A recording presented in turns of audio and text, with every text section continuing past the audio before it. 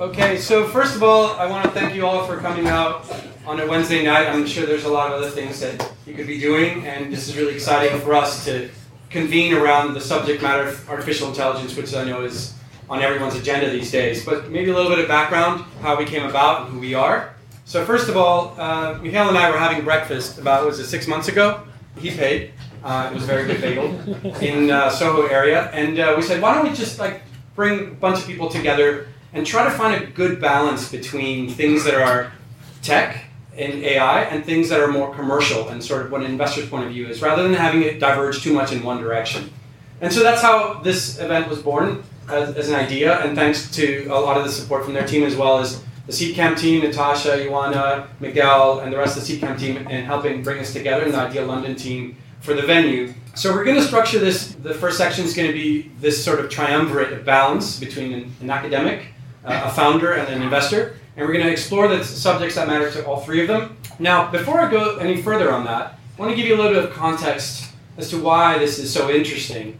And I have to thank Traction, the analysis company, for some of this data. So Google, Apple, Intel, and IBM, and Salesforce have made several buyouts in AI infrastructure companies this year, taking the total acquisition count to 44, with GM's acquisition of Cruise Automation at roughly $1 billion for this year alone, making it the largest. And AI investments in healthcare and pharma sectors have reached peak funding of $482 million in 2016, which is 2 times investments that were done a year ago. So that gives you a volume of growth. The Traction guys split the value chain into 2 segments, infrastructure and applications. And I'm going to give you sort of my 2 cents of how the value chain is set up.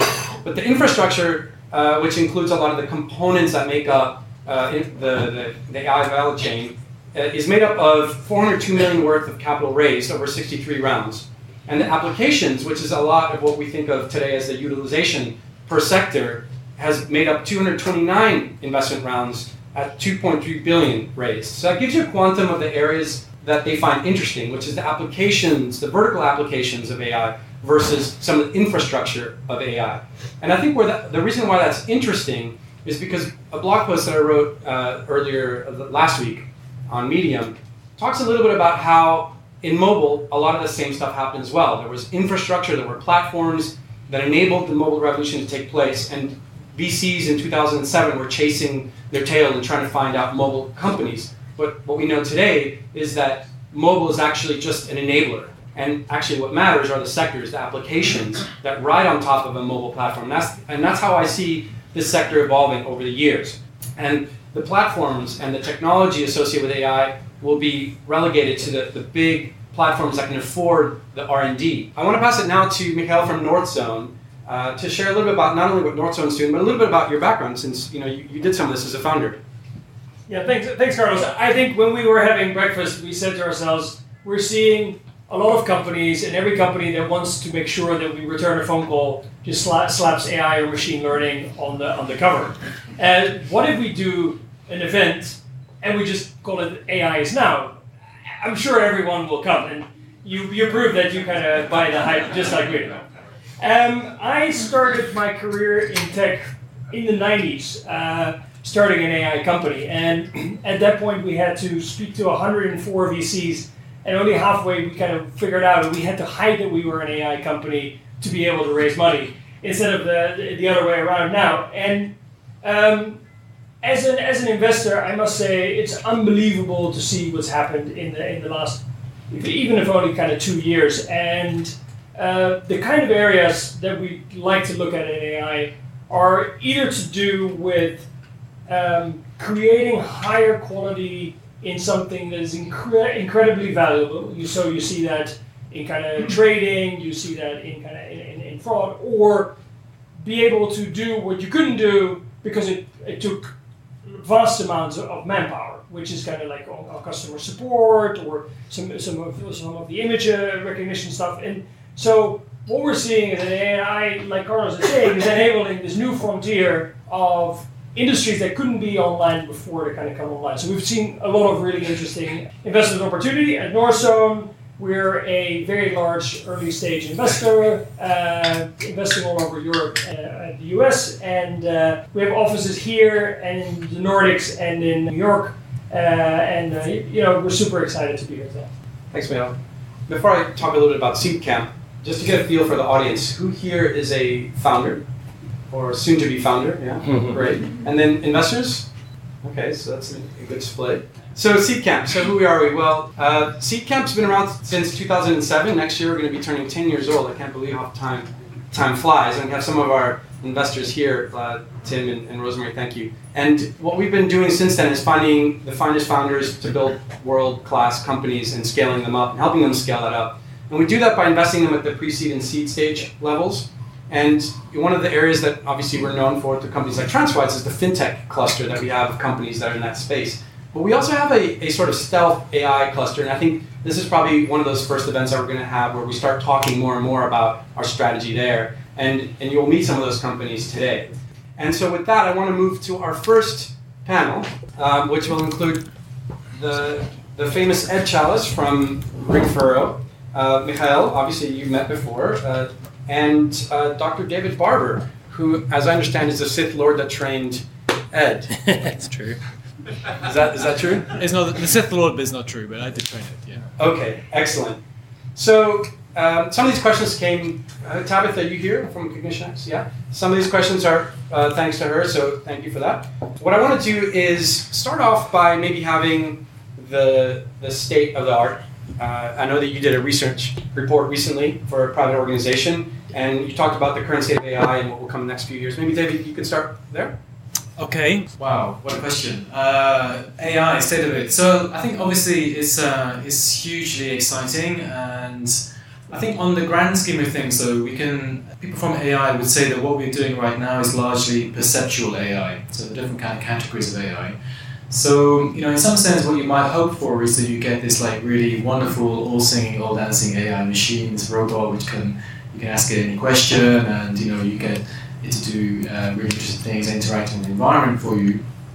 But this is a very, very difficult thing to do. Why? Because actually, those robots require a lot of common sense reasoning, which is very, very difficult to encode and to encapsulate. So if you want to interact with a robot really in a completely seamless way, you would need to know an awful lot about humans and how we behave and what the world is like. So what we've been focusing on largely is what we call perceptual AI, which means essentially how to perceive the world like humans do. So for example, can you make robots or machines which can, say, do object classification, can you do speech transcription? These kinds of things are relatively straightforward. So the vast majority of the current state of the art and what's exciting about AI is there, it's on the perceptual AI front. So what we would like to move towards in the next step is this more general sort of non-perceptual AI, the reasoning part of it. How do you sort of interact with people and reason with that interaction in a very interesting way? So that's really kind of where we are right now. And the last 10 years has seen an enormous acceleration in the abilities within perceptual AI. And that's largely being driven by compute resource increases and data resource increases as well. So what took 10 years ago, around about 24 hours to train to get to state of the art on, say, object recognition, now it takes maybe a couple of minutes. And that's the kind of scale that you've seen within sort of 10 years. If you look back over 20 years, actually the scale is just enormous. There's always the magnitude.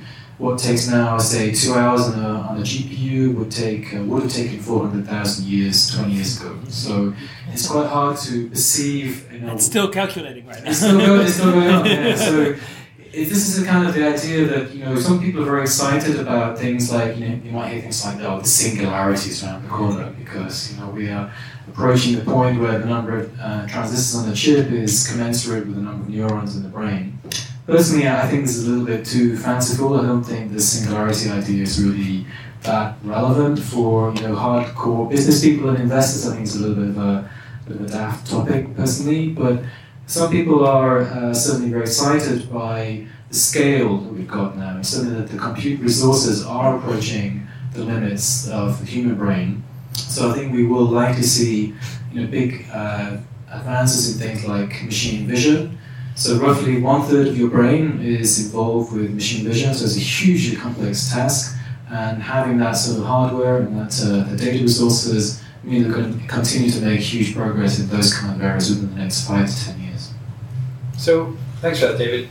One of the things that I had spoken with Ed earlier today was around the different bits of the value chain in AI as he would categorize them. And it was really funny because I was trying to get him to sort of do the same type of structure that you would see in the McKinsey report, but he refused to cooperate with that. And instead, he proposed an alternative, which was more towards, I think, a lot of the things that that you had just mentioned, starting off with perception. Do you want to walk us through that, Ed? What was that structure, and where are we on a percentage basis in each one of those? Okay, yeah, so I struggle to put AI in this value chain framework because it's hard to conceive of it as a kind of packaged good and something where you can easily map out all the stages of production that created that value. But I'm also a machine learning and AI person, so I kind of viewed it in terms of an intelligent agent. So if you thought about what was the value of an intelligent agent, the first stage is a kind of any agent, any organization, a robot, a business, an animal. You can kind of break it down into this kind of perception, action, and then a potential reward. So you've taken an action in the world, and then once you've got that reward, you can use that information to improve your capabilities to get more rewards, right? So a business, the reward is margin or profitability or revenue. You're thinking about how you can improve that all the time. So I think the vast majority of commercial applications of machine learning are really focused on that perceptual stage, the very first stage of perceiving the world.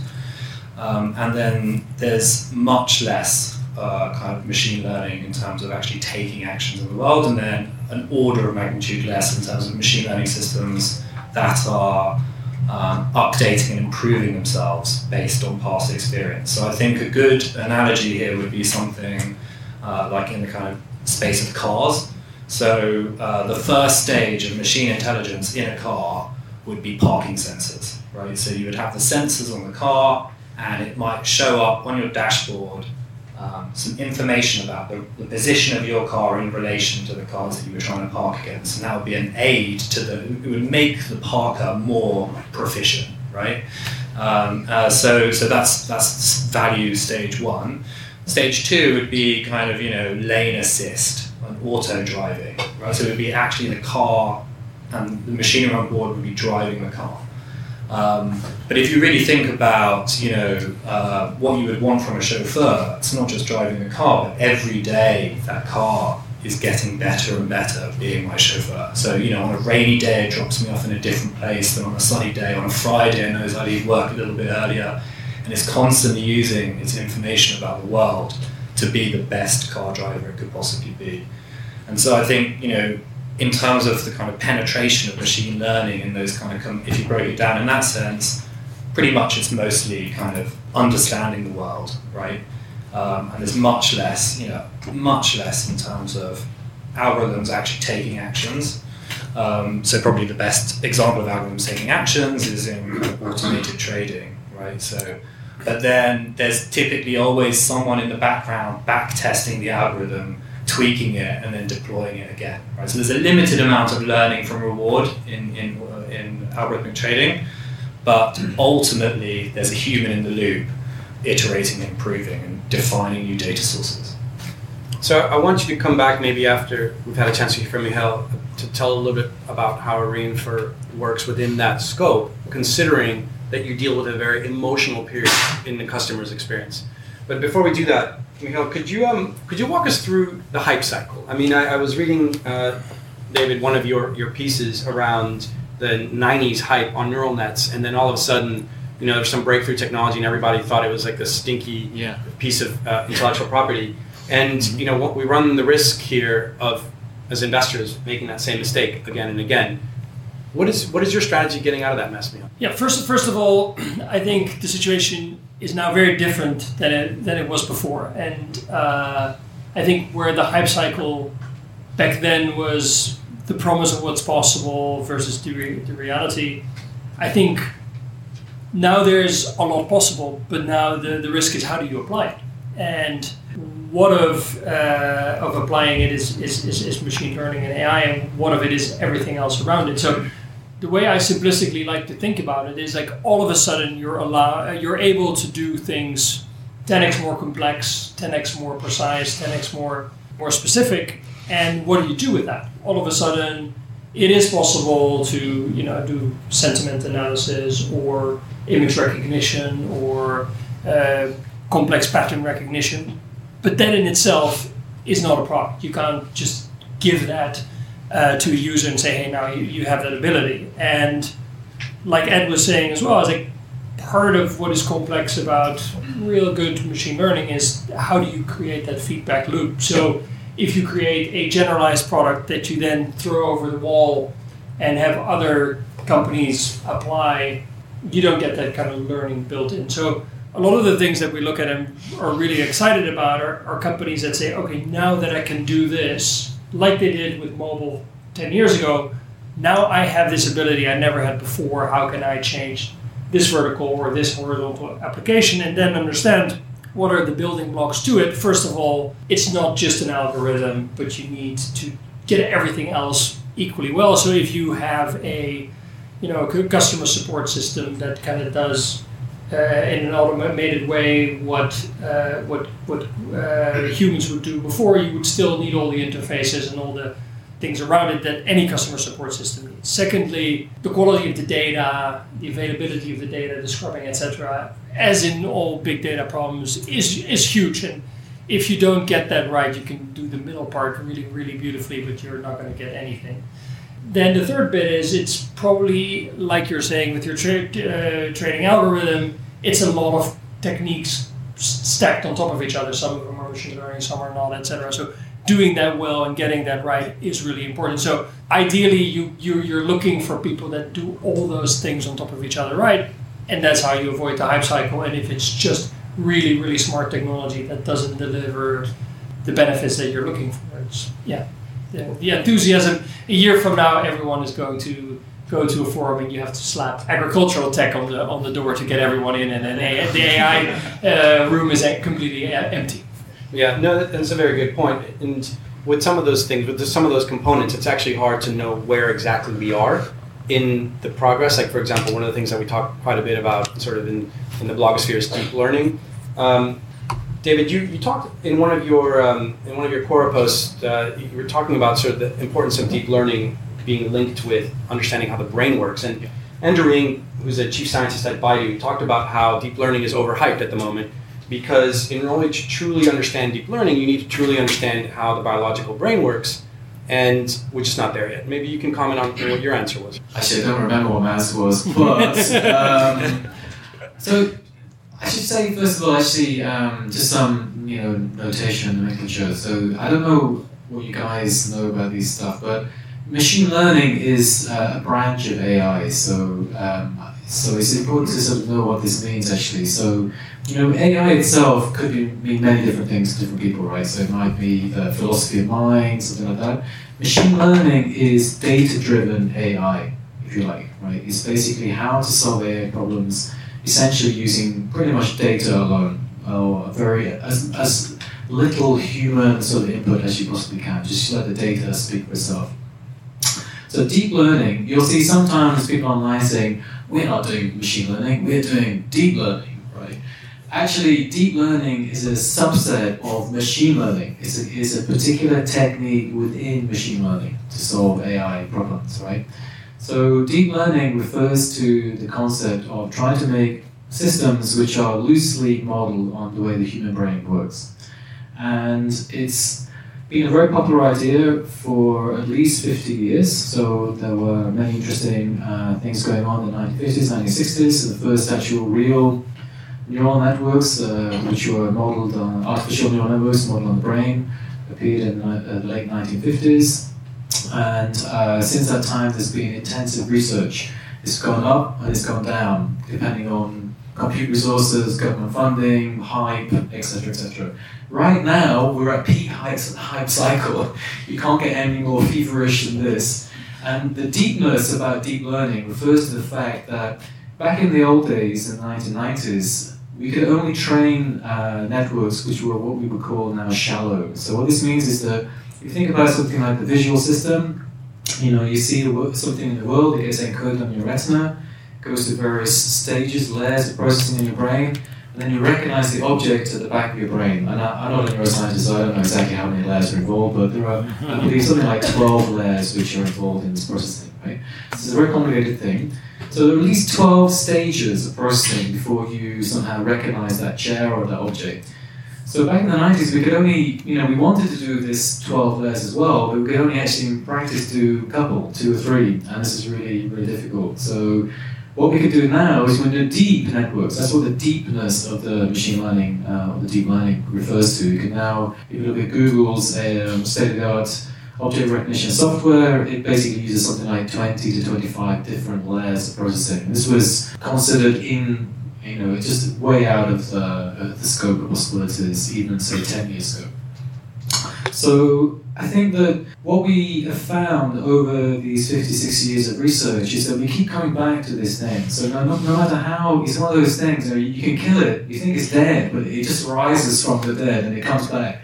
And every time it's been a so-called AI winter where we get pessimistic, and particularly in this neural networks community, we think it's all over, but actually, ultimately, it keeps coming back. And I guess the interesting question is really why? Why do we keep revisiting this idea of deep learning over the last 50 years? And I guess it's just because ultimately, the brains are doing this kind of processing, and there must be a good reason for it. Maybe many of the problems we see in the real world are having this hierarchical modular structure to them. So if you think about images, they're composed of parts. Humans are composed of bodies, and then arms, and then hands, and then fingers, and then etc. So it's hierarchical structure. Language is hierarchically structured. You have paragraphs, you have sentences, you have words, you have characters. This is all hierarchical. So neural networks, through their modularity, they actually are very good at encoding hierarchically structured problems. And so many of the problems we find in the real world are of that nature. So it's very natural that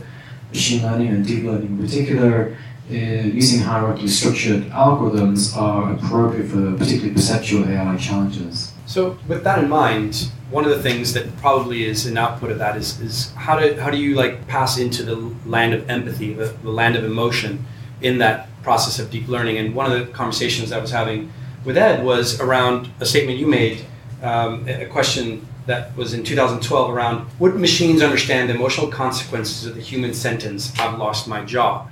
Now, what's curious about that question in light of what Re:infer is about is that you're dealing with customer service where people are upset. And so we were talking about the boundaries about what you can do.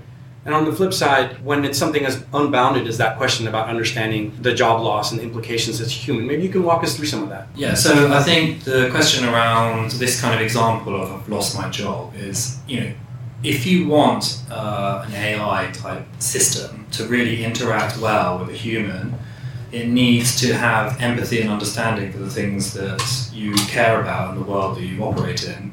So it has to have strong kind of prior beliefs about what you care about and the way that the world works for it to be able to successfully interact with you. And that works for humans to humans because we have such shared experiences. But how can we ever get a machine to have the similar kind of shared experience? Well, we can fake it to an extent. We could teach people that have zero empathy what losing a job means, right? By kind of just saying losing a job is bad. So what we do at Re:infer is we help our clients better understand their customers by listening and interpreting, accurately perceiving all the communications, all the conversations they have with their customers.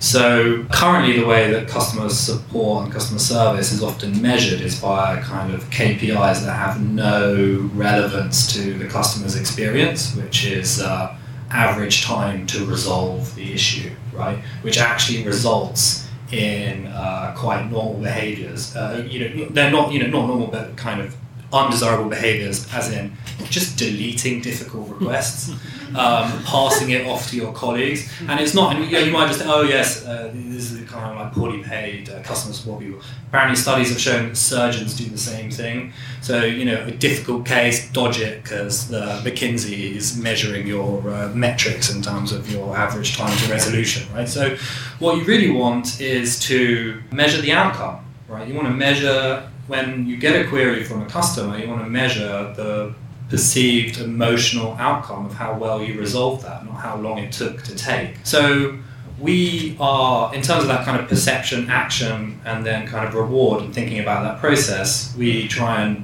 perceiving the world, but we're also perceiving the kind of emotional consequence of an intervention. So we don't take interventions. You can take interventions off the back of our understanding of a customer's request, but the action the business takes is decided by humans within that business. It's not an algorithm deciding what action to take.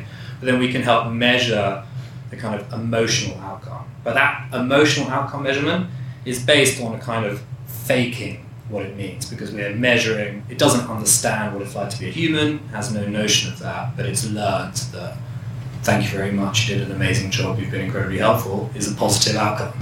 Mikhail, one of the things that we have to do as investors sometimes is take bets on promising ideas like these. If you look at a lot of the things that have gone wrong with the economy in the last sort of 2 decades, we can argue that it's because the models of classical economics don't apply to some of the conditions we have today.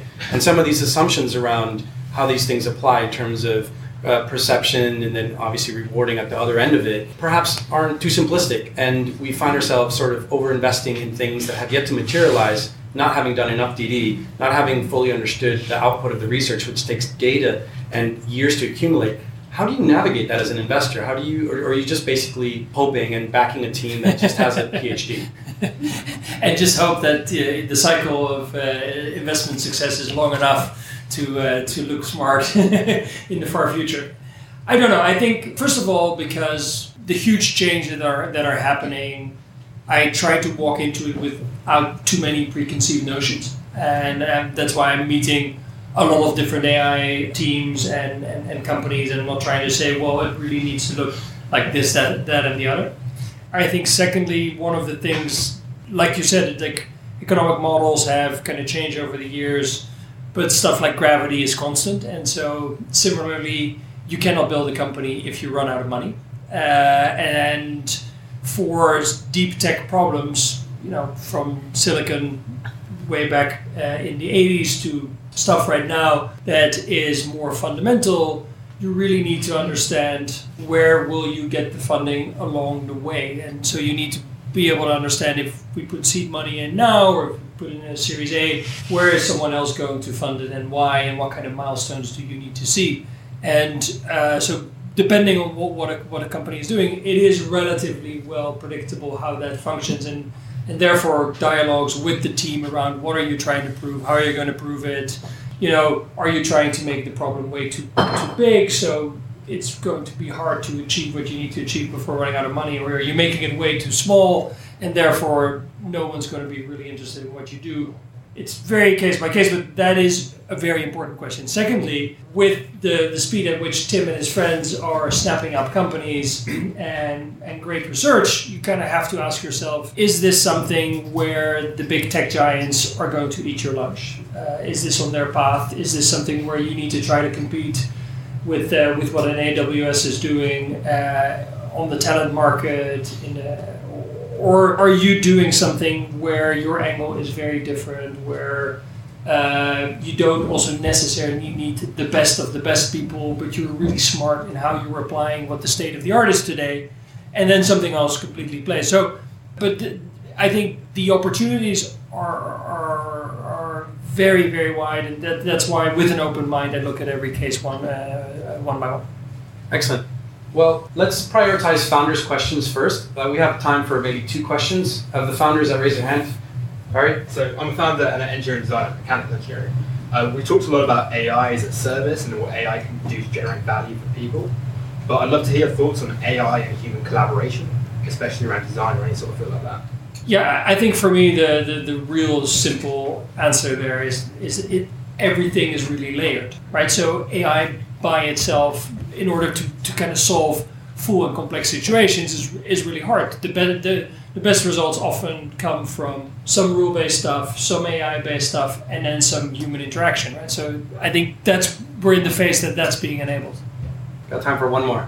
Yep, in the back.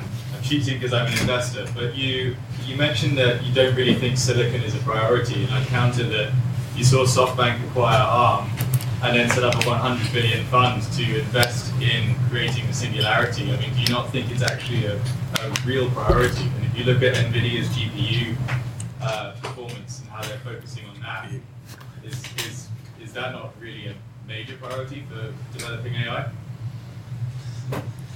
Yeah, I just don't believe in the singularity. I don't know. I mean, I know a lot of people do, Elon Musk and all that, but the only thing that I think really care about is utility, right? The question is, can we make stuff that people will buy and that we find useful in our daily lives? That's all that really matters, right? We are so far away from this kind of singularity issue that I wouldn't. Yeah, maybe the philosophers can be concerned about it, but it's not something that we should be worrying about right now. Nevertheless, yes, we can use this increase in GPU power and data resources to do incredibly interesting and very useful things right now or over the next 5 to 10 years. That's what we should be focusing on. Don't get distracted by these kind of philosophical issues, I would say. At least in terms of the singularity, there are philosophical issues, maybe ethical issues around, for example, the use of machine learning, AI in weapon systems, etc. Right? But that's, I guess, another debate. I should say, by the way, anecdotally, when Ed was talking about his emotional thing, just remind me of this. Some of the interesting things in the early days of machine learning and AI were how to use you phone up air companies to book a flight, right? Automatically, do it on the phone. This was cool back in the 1980s. It didn't work that well because the speech recognition systems were not that great at those times.